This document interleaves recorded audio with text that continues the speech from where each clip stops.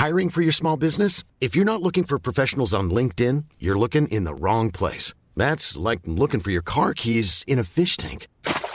LinkedIn helps you hire professionals you can't find anywhere else, even those who aren't actively searching for a new job but might be open to the perfect role. In a given month, over 70% of LinkedIn users don't even visit other leading job sites. So start looking in the right place. With LinkedIn, you can hire professionals like a professional. Post your free job on linkedin.com/people today. On Commons People this week, Boris Johnson's cash for cushions. The Prime Minister, Major Sleaze, sitting there. But how much difference will it make? And he goes on, Mr. Speaker, about wallpaper when, as I've told him umpteen times now, I paid for it. And does the UK need to do more to help India? If we don't get a grip on this is no longer just a domestic crisis for India, this is a global emergency. Hello and welcome to Commons People. I'm Arj Singh and joining me this week is Paul Waugh. Hi Arj. Hi Paul, Rachel Wearmouth's here. Hi Arj. Hi Rachel, and we're welcoming back the Conservative Chair of the Commons Foreign Affairs Committee, Tom Tugendhat. Hi Arj.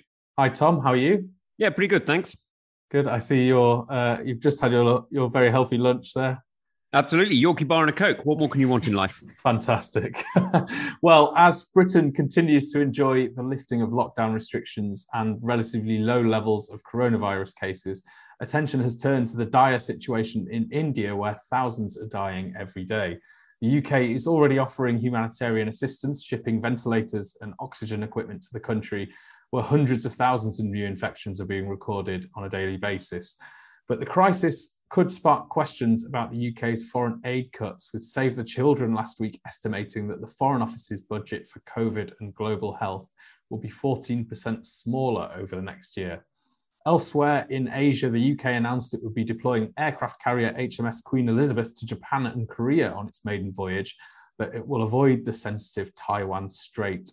We'll discuss both of these issues, but first let's hear Shadow Foreign Secretary Lisa Nandy urging the government to do more to help India. The ties between our countries are woven into the fabric of this nation, something that through my own heritage I am personally and acutely aware of. Many Britons of Indian origin will have gone to work today in our NHS, in our care homes, helping to carry us through this crisis while desperately worried about loved ones in India. We can and must do more. Paul, are we doing enough?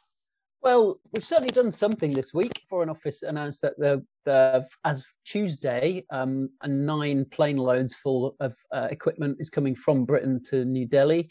You know, we've got oxygen concentrators. I think there's like 490 odd of those, 200 ventilators. These are all from surplus stocks in the UK and going to make an immediate difference. Only today, we saw that actually the Disasters Emergency Committee, which brings together 14 different charities in the UK, have announced that they're going to extend their appeal to cover India. So you've got the Indian Red Cross, ActionAid, Oxfam India, all doing stuff on the ground with PPE, disinfection kits, medical supplies, ambulances, and crucially, things like education, you know, helping kids get an education, supplies of food for those who have to isolate, all the basic stuff is being done by those charities. So charitably and in the government front, there is action. But I mean, Nigel Adams was asked in that urgent question by Lisa Nandy, you know, what more could be done? I think he was pressed on whether or not we could send some surplus vaccines to India. The line at the moment seems to be, look, we're trying to build up our own booster jab supply, as Matt Hancock said yesterday, with 60 million more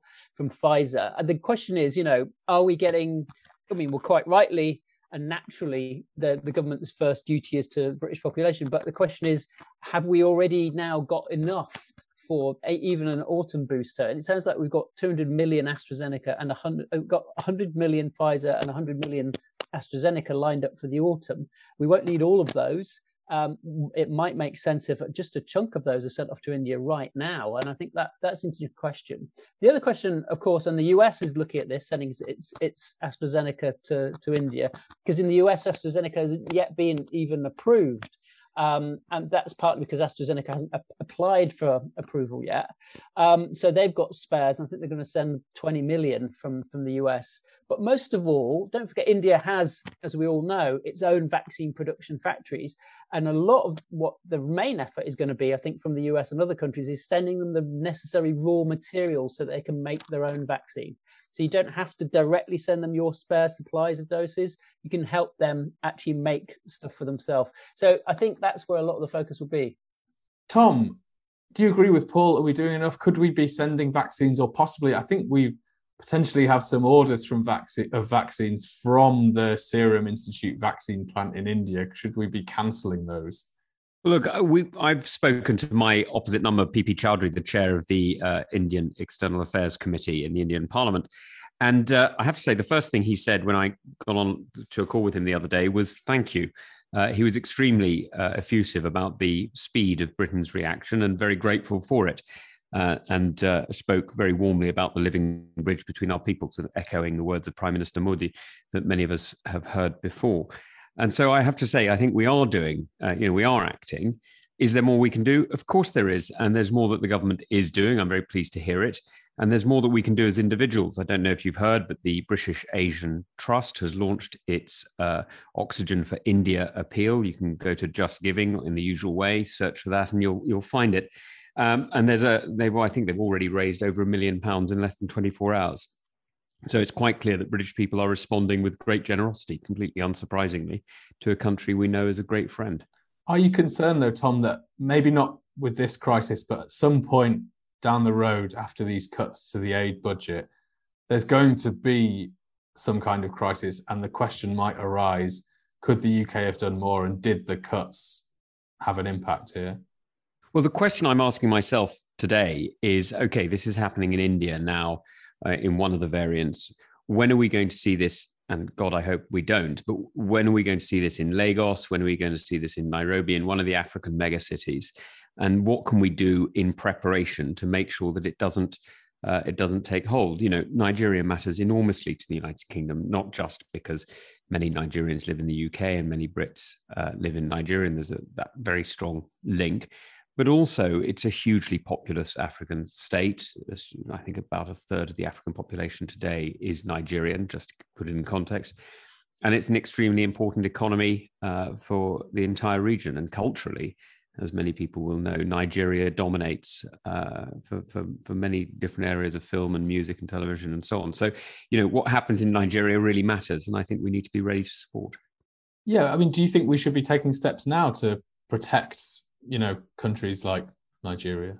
Yes. How? Well, I think we should be working with Nigerian public health authorities, and I think we should be discussing what's going on inside the country. Now, one of the things we really can help with, because it's one of those areas where we've got a very strong lead, is in genomic sequencing. So we could already just see what's coming in, making sure that we're helping out with the Nigerian authorities, or, you know, with the authorities in many other countries. By the way, I'm not picking on Nigeria, but you know, with countries, you know, all across the Commonwealth, and indeed even further afield than that, we should be looking to see what we can help with. Because, of course, should a variant arise in any country, then it could easily come back to the UK. As we know, the Brazilian variant had an impact on us here. The Kentish variant has had an impact on others outside the UK. You know, this is not a virus that recognises boundaries, and we need to support each other. Yeah, Rachel, the Indian Prime Minister Narendra Modi has come in for some intense criticism over his handling of this crisis, including for holding huge rallies as the pandemic raged on. But Boris Johnson was due to meet him this week, which Tom was going to talk about on the podcast, but that had to be cancelled. But he's clearly prioritising that relationship with India. Does the Prime Minister need to be a bit careful there? Well, I think sort of Modi's mishandling of the pandemic is sort of quite well known, you know, as you say, like allowing gatherings to continue, allowing elections to continue. But there's also what I think is particularly troubling is kind of the way that his government's been like really repressive towards any critics and people who sort of speak out about the severity of the crisis. To take like one example today, there's a man who is trying to find oxygen for his dying grandfather in like his grandfather's final hours, and he'd put an appeal out on Twitter, not even mentioning COVID, and he's been arrested and faces jail for even speaking about it, because he's with intent to cause fear. They say the tweet was with intent to cause fear or alarm, and I think that's just, I don't know how much Boris Johnson wants to sidle up to a regime that treats its citizens that way. And if he's going to, I think he sort of really should speak out about those kinds of things, that kind of behaviour. Yeah, Tom, what do you make of that? There appears to be a lot of reputation management going on from the Indian government, and it's being done in quite a repressive way. Do you think we need to address that and speak out? Well, I think right now what we need to do is try and help 1.3 billion people who are facing one of the worst public health emergencies the world has ever seen, and which could have a direct impact on many communities in the UK. In fact, every community in the UK.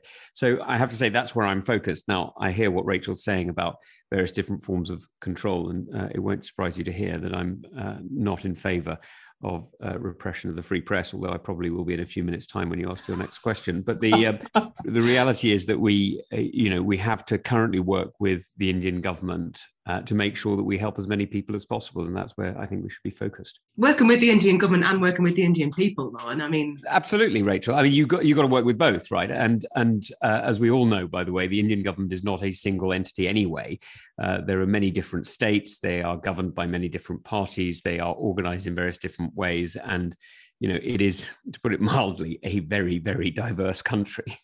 It's interesting, isn't it, that the Prime Minister was going to meet Narendra Modi. I was due to be there in Delhi this week, and it's fascinating that what they've done is they've tried to resurrect it, hold on to some kind of virtual summit. I think we're told by Number 10 today that it's going to be held shortly, maybe as early as next week. So what would you like to see Boris Johnson say to Modi, Tom? Well, look, I think there's a whole series of things you can build on. We published a report on the relationship with India in the Foreign Affairs Committee. I think I'm going to get the date wrong, but I think it was 2018, might have been 2019, in which we speak about building on the living bridge, because the reality is that our two countries have very symbiotic interests. We are very, very capital rich, but actually we have an older population.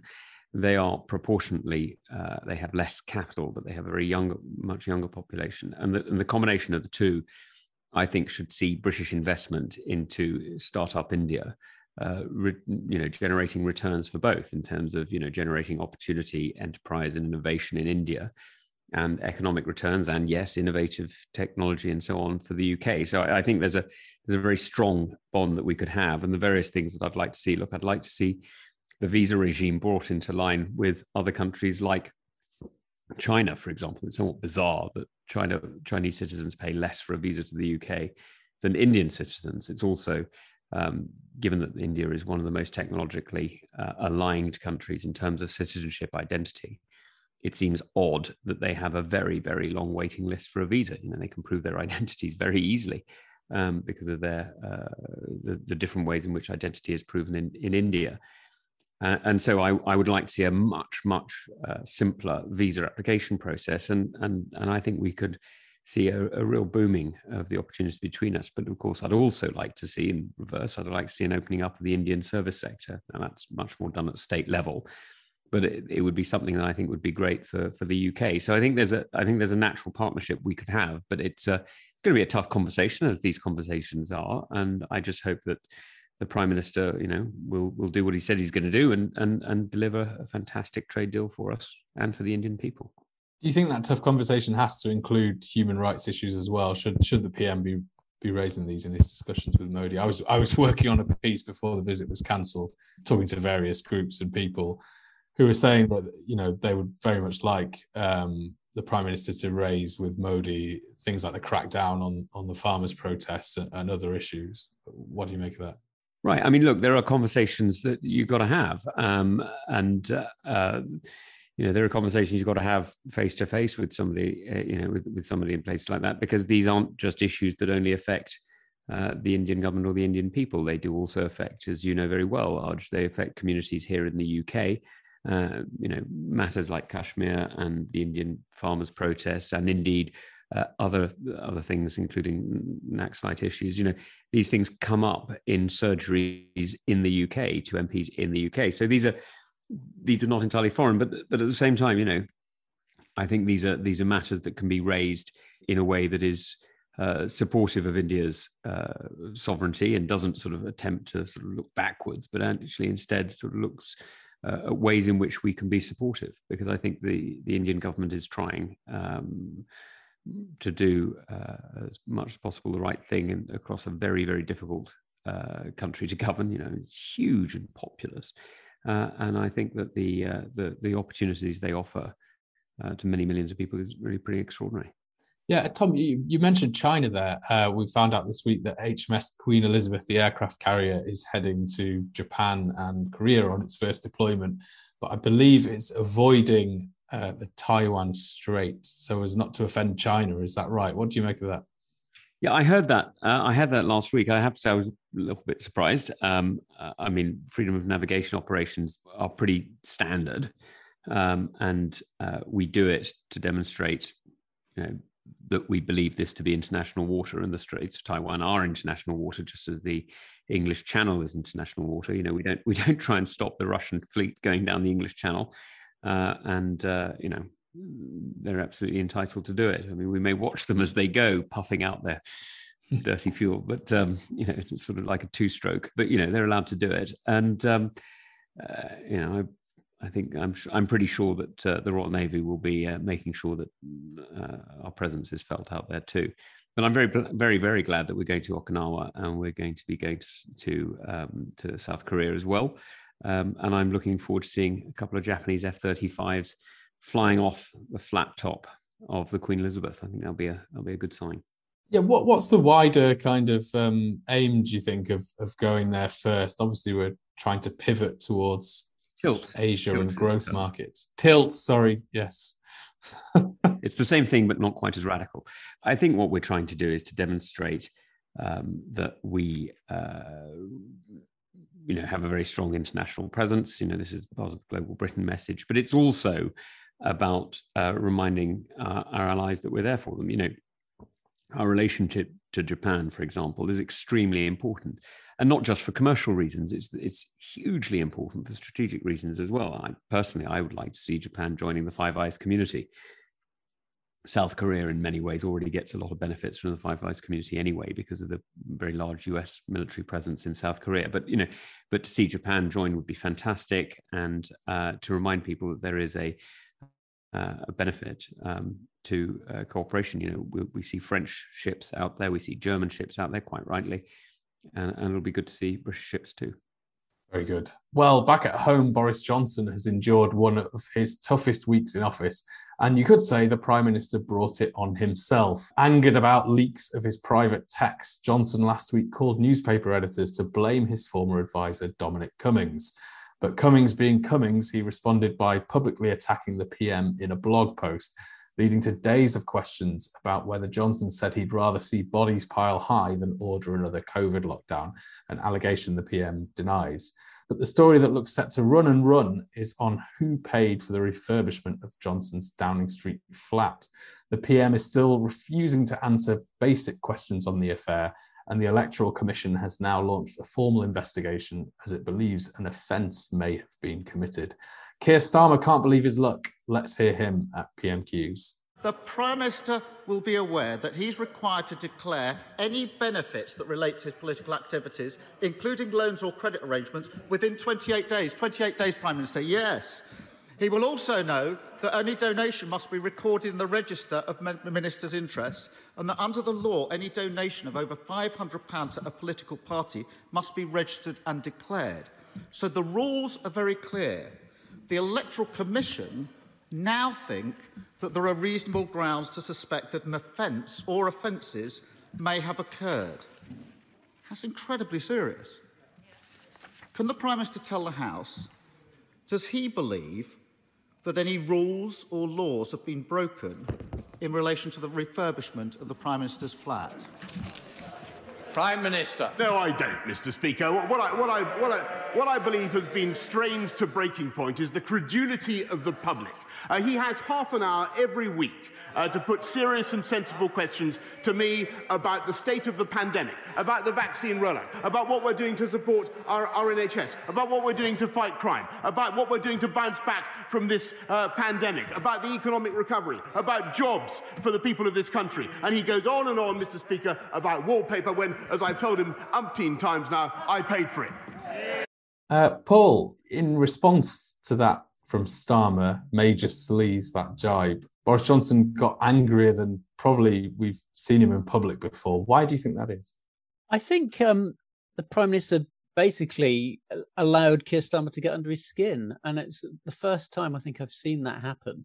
Normally, the PM can bat it off, Islington lawyer, blah, blah. And he affects a sort of, lofty disdain.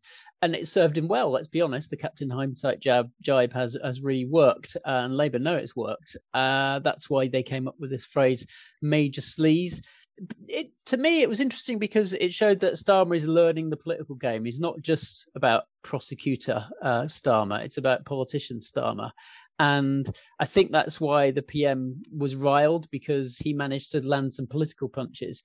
Whether or not it has any lasting impact, I'm not sure.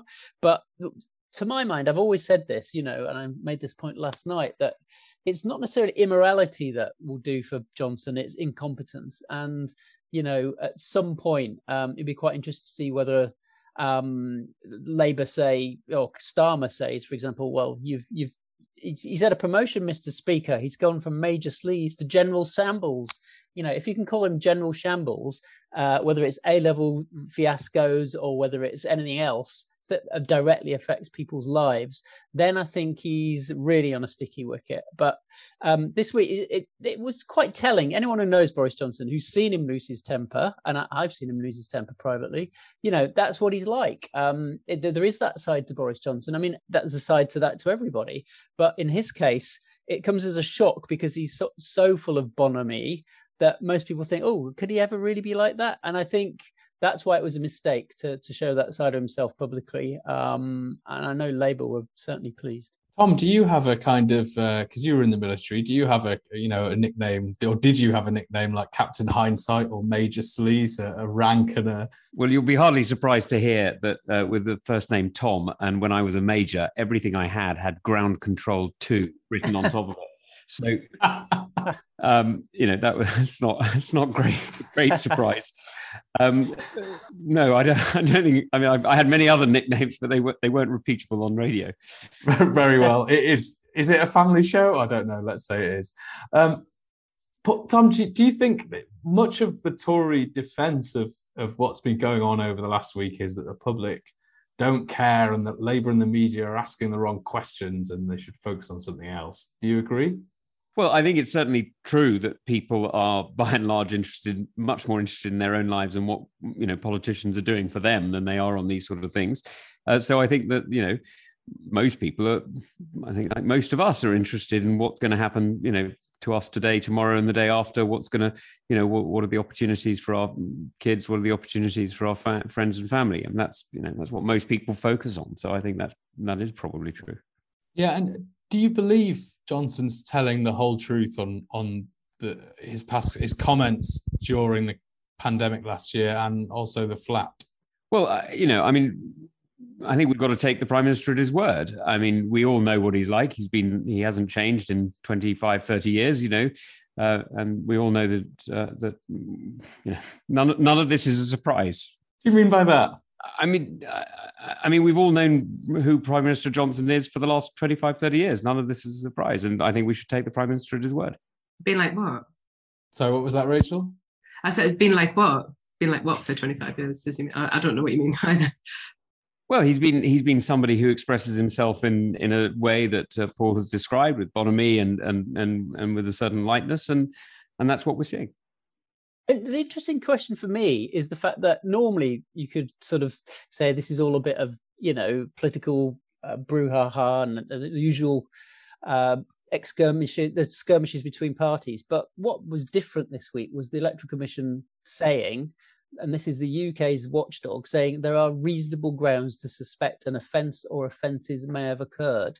I mean, Were you quite shocked by that, Tom? Well, I have to say, I have no idea what they're referring to. So I can't say whether I can't express any view on it, really. I mean, this is an organisation that tried to bring a prosecution against Craig McKinley in South Thanet and has really not always covered itself in glory. So, it is a certain challenge. But I hope very much that if they're making statements like that they will stand them up quickly. Yeah. Do you think actually the focus may not be on the Prime Minister and it might actually end up being on CCHQ, on the Tory party, that they might have let the Prime Minister down? Is that what you're hearing? Some MPs believe that might be the problem here, because the Electoral Commission so far haven't asked Prime Minister any questions, but they've asked CCHQ lots of questions. Well, that's not what I'm hearing. But then I'm not hearing much about it because I'm not asking much about it at the moment. I'm just waiting for the Electoral Commission to bring forward what they think they have. Yeah, the Electoral Commission took a couple of years to investigate the Tory battle bus allegations that ended in that Craig McKinley case, as you said, Tom. Would you like to see something happen a lot sooner? And, what you think, weeks, months, days? Well, I'm not in charge of this. I mean, the Electoral Commission are an independent organisation and they'll have to do what they have to do. But if they're going to drag it out, then it will begin to look like they're playing politics with it. And that would be a great shame, because what we need to have is independent regulators who are not only independent, but are seen to be independent. And so if they've got evidence, fine, bring it forward, publish. And if you don't, drop it. Do you think there is a bit of that? Because there was this threat from Downing Street or the Conservatives to possibly abolish the Electoral Commission last year. I think it was last year. I'm afraid I did. Do you think this might be a bit of payback? I really hope not. That would reflect very badly on those involved if it were. No, of course. And are you worried this might affect local election results, or do you think it's not going to? Well, I hope. I hope in local elections people are going to be focused on what borough, district, and county councillors can deliver for all of us. I'm knocking on doors all over West Kent, and I'm supporting the fantastic Sean Bailey in London and the brilliant Andy Street in Birmingham. I haven't quite made it as far north as Teesside or indeed Hartlepool, but we've got some fantastic candidates standing for some really important jobs, and so I hope that we'll be supporting them and making sure that we make the difference between what they're offering and what other parties are offering, or indeed other independents are offering in places like. Some places where half the party seems to have been dismissed for anti-Semitism. So, there's a whole series of sort of stories going on as well. And Tom, you're right. I mean, all parties are being affected by this. I mean, Liverpool Labour has certainly got a lot of its own problems with a police investigation going on right there.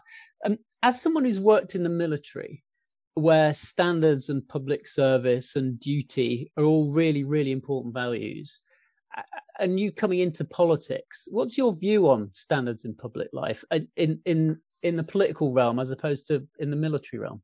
My initial impression, and it still applies actually, I think, is most people, and I don't know whether I mean 70 or 90%, but most people are trying to do the right thing. Most people have integrity. Most people are genuinely trying to make a difference for their community, whether they're doing it at national or at local level. Most people are actually working hard and really trying to help.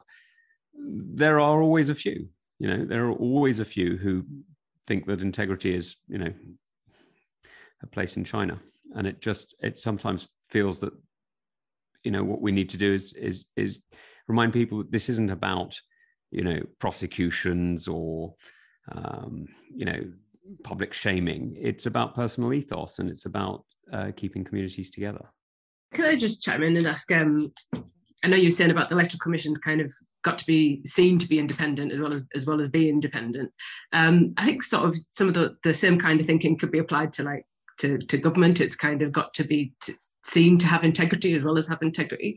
And I think, I don't know whether you kind of thought it was a bit unhealthy for Matt Hancock to just stop answering any questions on this whatsoever in yesterday's press conference. I mean, I know you might say that sort of a lot of people will just care about some of the issues that affect them, but I think some people do care about it, and it's kind of not a good thing for the government to start telling people what they should care about.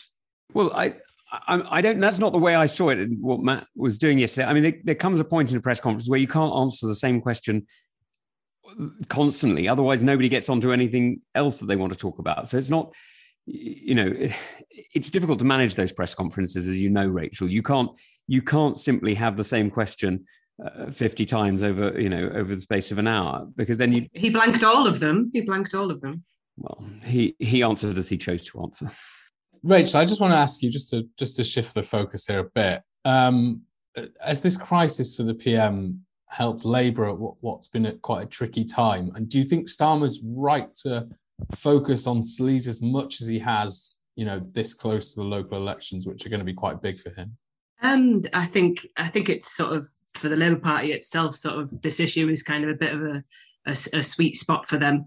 I guess it means that they don't have to talk about Brexit, which probably feels good for them. I also think that it kind of takes some of the heat away from Keir Starmer, who, as you say, was kind of having a bit of a rocky time there for a while. But I also think my own barometer for the voters that Labour wants to target is my mum's partner, Dennis.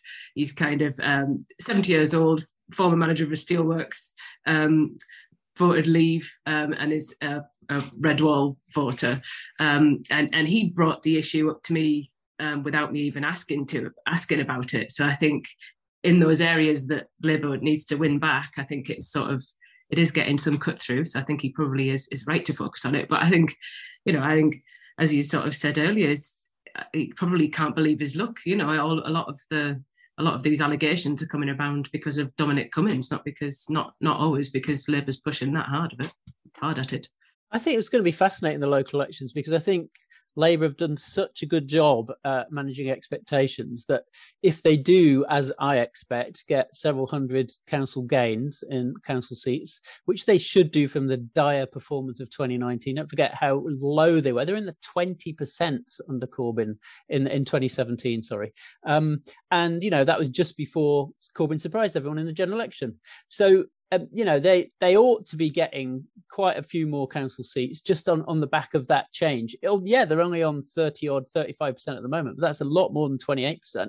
And it seems to me as though Labour, they've thrown everything at the Sleaze charge because they think that actually they know, they're quite confident they're going to get some of those gains. And they're going to say, those gains are down to Sleaze, when they may well just be down to the cycle. So I don't know. That might be a bit shrewder politics in the leader's office of Labour Party. I'm not sure. But we shouldn't forget, Boris Johnson is a formidable politician. It's so easy to forget this, that, you didn't win an 8-seat majority by a fluke. He won it because he was clear and he was consistent. And to be honest, he's now got the extra huge benefit of this vaccine rollout, which is really all people care about. And it sounds like an excuse for Labour. It's because of the vaccine bounce that we're behind in the polls. But actually, I think it's really, really valid. And most people, all they're focused on is, when can I get out of lockdown? When can I do X? When can I do Y? That's the only thing they care about. People are absolutely exuberant about getting their haircut and being able to go and see their family. Absolutely. Yeah. It's so true. And once that's flushed through the system, then life gets interesting, I think, because don't forget, before the vaccine rollout last year, as I mentioned earlier, competence really matters. The A-level fiasco, the free school meals messaging, that's when the Prime Minister went down in the polls, and that's when Labour went up in the polls. And I think certainly Starmer's office will be hoping that a bit more, quotes, return to normal post-vaccination. We'll see whether or not in the summer that does happen. Governments ought to be behind in the polls. It's a natural swim of things. Let's not forget. They will make mistakes. They're in office. And they don't expect to be ahead in the polls normally. They expect to be behind. So I think the next few months will be interesting, certainly given that the pressure Starmer's been under from his own side. Yeah, Tom, just the last one on this. I mean, this is a bit awkward. We've been a bit awkward here, haven't we, talking about this with you? You obviously feel awkward about it, answering questions about it. It didn't have to be like this, though, did it, Tom? We don't actually need to be having these questions, because Boris Johnson could just come out and tell us who paid for the flat, and he didn't need to ring newspaper editors last week, and he could wrestle control back of the news agenda quite easily, I think. What's the question? Are you frustrated with how the last few days have gone and so close to these local elections? Look, I've been speaking to a lot of candidates who would wish that the focus was on what they were trying to achieve for their communities. Of course they do. And I sympathise with them because, there's a lot of people who've worked extremely hard for 4 years who are trying to explain to friends and neighbours exactly what they're going to do over the next 4. And that's what really matters, when Michael Payne and Richard Long, there you go, 2 fantastic candidates standing for the county division of Tunbridge on Kent County Council, go to the polls on Thursday. They're going to be standing on their record of fixing potholes and keeping schools going in some of the worst public health emergencies that this country has known. And so I know that that's what they'll want people to focus on, and I hope very much that we can get to what actually matters day to day for most of us, which is whether Kent County Council's buses are actually delivering school kids to the school door at the right time. Nice tilt, Tom, and shout out to our Tunbridge Wells listeners. Tunbridge, please, sorry, come on. Sorry. Anything south of London, I struggle with being from Leeds. Oh, mate, I'm hurt. Anyway, it's time for the quiz. Hooray! This week's is all on Downing Street flat refurbs. So just shout the answer if you know it. Question number 1. How did Boris Johnson's fiancée, Carrie Symonds, describe the flat above number 11 as it was left by Theresa May? Got no idea. Pokey? Chintzy. No, you're going to kick yourself when I tell you the answer to this. It's been in the agenda for the last 2 days. It's not John Lewis. Yeah. It's too much like John Lewis, yeah. John Lewis furniture nightmare is the widely reported quote. I'll give you a point for that, Tom. Go on. Don't give Tom one. Paul, sorry, Paul. I'll give you a point, Paul. I can see that little pot stirring there. Question number 2. We're sharing it out here. Tony and Cherie Blair made extensive renovations to the number 11 flat. But what was particularly special about the exercise room that they installed? Did they use Osborne and Little wallpaper?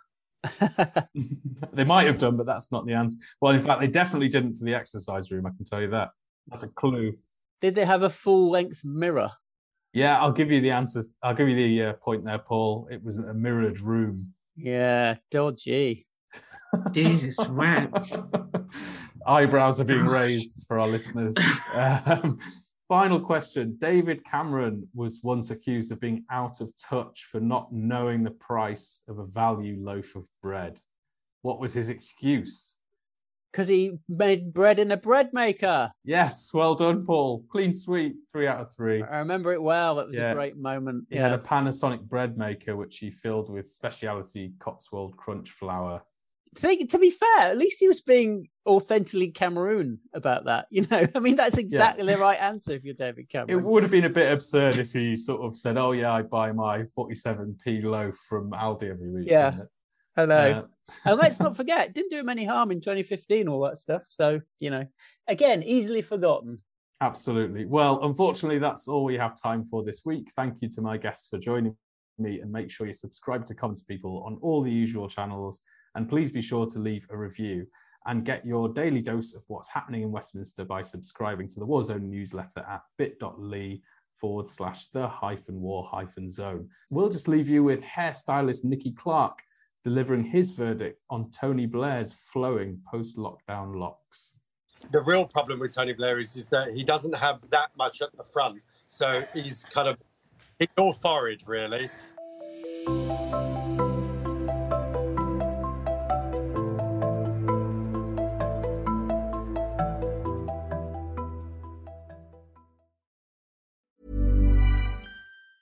The secret to summer-ready skin is here. Osea's #1 best-selling Undaria Algae Body Oil, clinically proven to instantly improve skin elasticity and transform dry skin to silky, soft, and unbelievably glowing. Its signature scent of freshly squeezed grapefruit, cypress, and mango mandarin transports you to sun-kissed summer days. Get healthy, glowing skin for summer with clean, vegan skincare from Osea. Get 10% off your first order site-wide with code GLOW at OseaMalibu.com.